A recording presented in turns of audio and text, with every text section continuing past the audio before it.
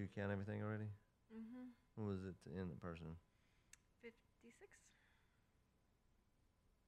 We took everything, not just what was designated for year end. Does that make sense? Nothing online though. That's just all in That's person. just in person.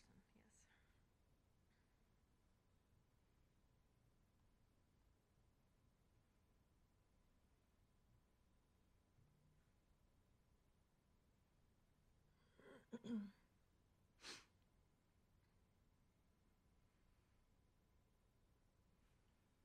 I'm assuming that's a lot more than in person than normal. It's been like 2,000 a week ish. Large ones or just end up breaking up pretty? The one, and there was another 8,500, another 5,000. And the rest are just kind of broken. Okay. A couple 1,000, couple 1,200.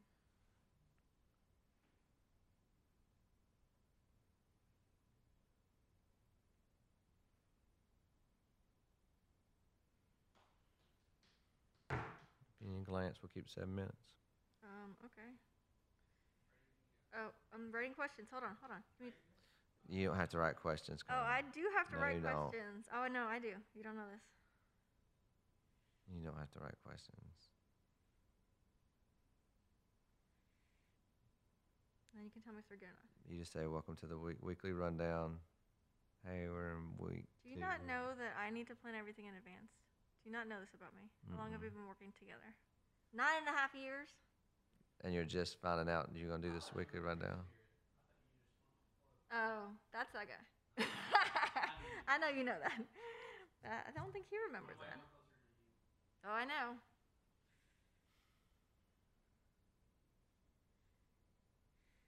Okay, I'll do one more and then we're good. How many questions you got? 3. That's all you need. Okay, this is what I got. You made the point that Jesus leads us to the mountaintop. Why is that important to remember? Why was it important for there to be witnesses of Jesus' transfiguration? And why do you think the voice of God scares people? That was good? No? No? Maybe? Sure. Do you want me to make any other points? No, that'd be fine. Okay, I'll try. My thing is still showing. 1 second.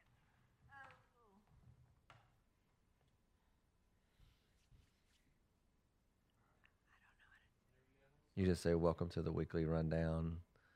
I'm Connie. Okay. Today we're going to be talking about God on the Mountain. Is that the name of this message was God on the Mountain? I just what I put in there. I don't know if they come up with something fancier, but that's in my head. Okay, here we go. Are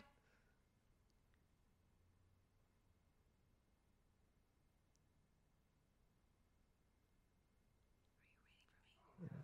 Okay, I thought you were going to say go. Go. Take 2. Welcome to the weekly rundown, guys. We're just going to talk about the message this week, which was God on the mountaintop. God on the Pastor mountaintop. Daniel. Kind of felt like Lord of the Ring-ish kind of feel. Yeah, Pastor Daniel, Connie, just in case you don't know who we are, right? Yeah, Connie, and I'm Daniel. Nice to meet you. Nice. Oh, sorry, Fist bump. can't shake hands right now. Virtual fist bump, elbows. Anyway, we're glad you're here.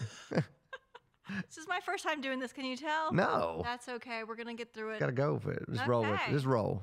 Okay, so we talked about last week. We talked about God in the valley, but this time God on the mountaintop, and I think that's where we all like to be, right? On the mountaintop. Yeah, I mean, a lot of times we learn about God on the mountain, but we get to know Him when we're really in the valley. And most of our lives are spent in the valley. I mean, if you think about it, life's full of highs and lows and ups and downs, and most of your life is going to be somewhere in the valley. But when those mountaintop experiences come, we should be excited about it. But there's some things I point out this week that really should get our attention when we're in those mountaintop experiences. Okay. So you talked about Jesus led like his inner circle up to the mountaintop, and so why is that important to remember that they didn't lead themselves up there? Why is it important to remember Jesus? When I was reading through that, what really stuck out to me was, if we're always in a valley, if He's leads you up, that means you had to be down. And when in a valley, you're down. In the plains, you're down. All recognize that experience, right? So it's good to know that He's the one that's going to bring you out of the valley up. He's the one. Now, obviously, we wish it was like yesterday, right? We wish we could control the time that He leads us up. But I think there's something God wants to teach us in the valley. And honestly, the faster, in my personal opinion, the faster we learn what that is, the faster we can move on through that valley. Sometimes when a valley comes in our life, the first thing we want to do is ask somebody to pray it out of our life. Pray till it goes away. Amen. Get rid of it. Get over it. Go under it. Go around it. But you got to go through it. And I don't know the length of the time why God allows valleys to linger. But for me, when I realized the faster I try to get to not why are you doing this, but what you want me to learn from this, it seems like the faster my perspective changed to start somewhat come out of the valley. So you think we kind of have a little bit of say in the time that we go through that, maybe in some circumstances? It could be, because possibly. a lot of times we think we're waiting on God, but God's waiting on us. Waiting for you to change your perspective, waiting for you to be obedient, waiting for you to do whatever he's asked you to do yet. So sometimes we're like, God, where are you? I'm waiting on you. He's like, I'm waiting on you. And we're waiting on everyone else to change, whereas God's waiting on us to change, maybe. I know for Maybe. me, that's kind of hard to change myself, but So yeah, and that specific passage, it's very easy to miss that, but he's the one that led them up. He took them to the top of the mountain. So why do you think Jesus wanted people to, like those three, to see his transfiguration? Like, what was the point of that? Well, obviously, Peter, James, and John was his inner circle. That was his people he rolled with. I mean, he had 12 disciples. He had hundreds of disciples, but 12 kind of close, and then 3 was kind of his inner circle that he actually used to build the church, Peter, James, and John, in a great way.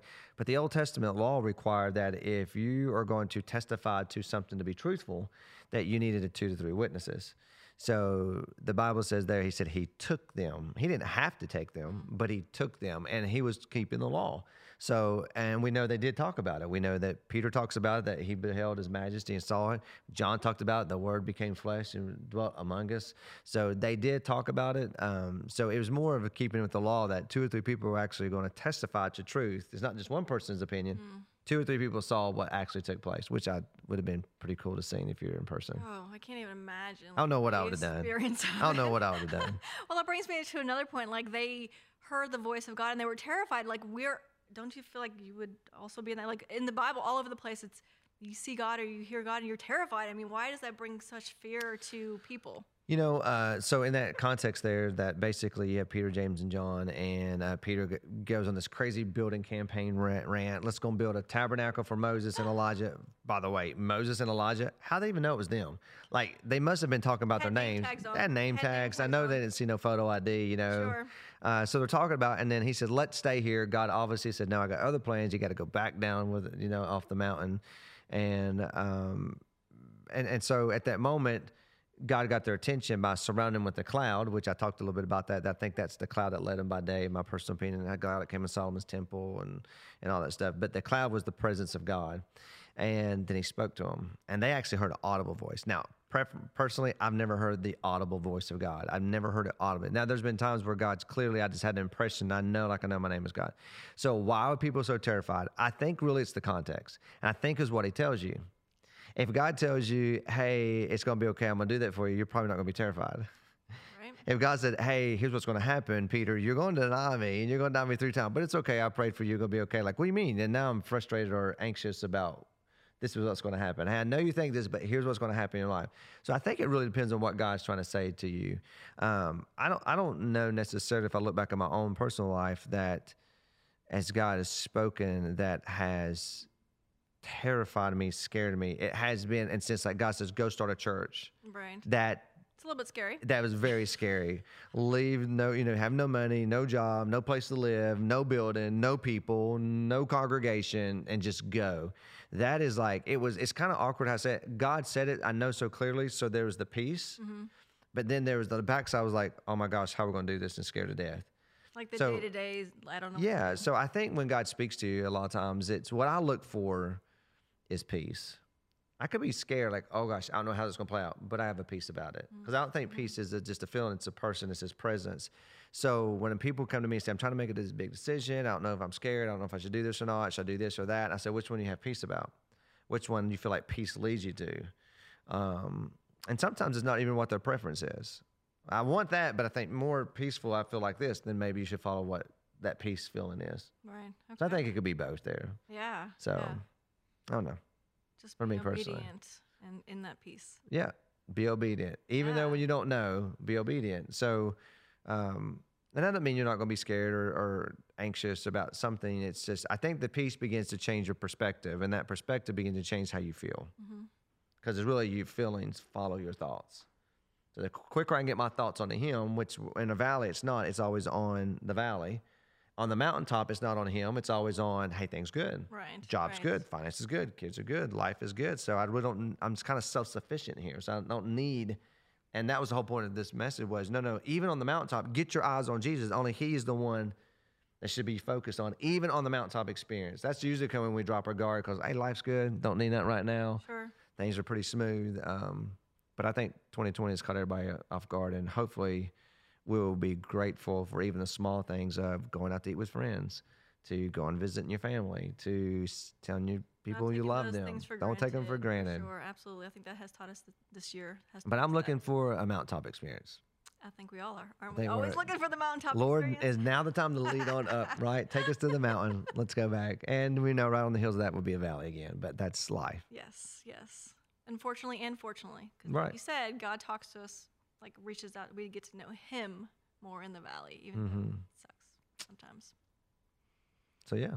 Okay, guys, this is the rundown with Pastor Daniel. 7 minutes and 46 seconds. Oh my goodness, who knew he could be that short, right? So good. Looking forward Connie to this. Awesome, first time. So way to go for comments, hands up, praise, claps in the comments. Way to go, Connie. Okay, guys, we will see you again right here next week. Great job.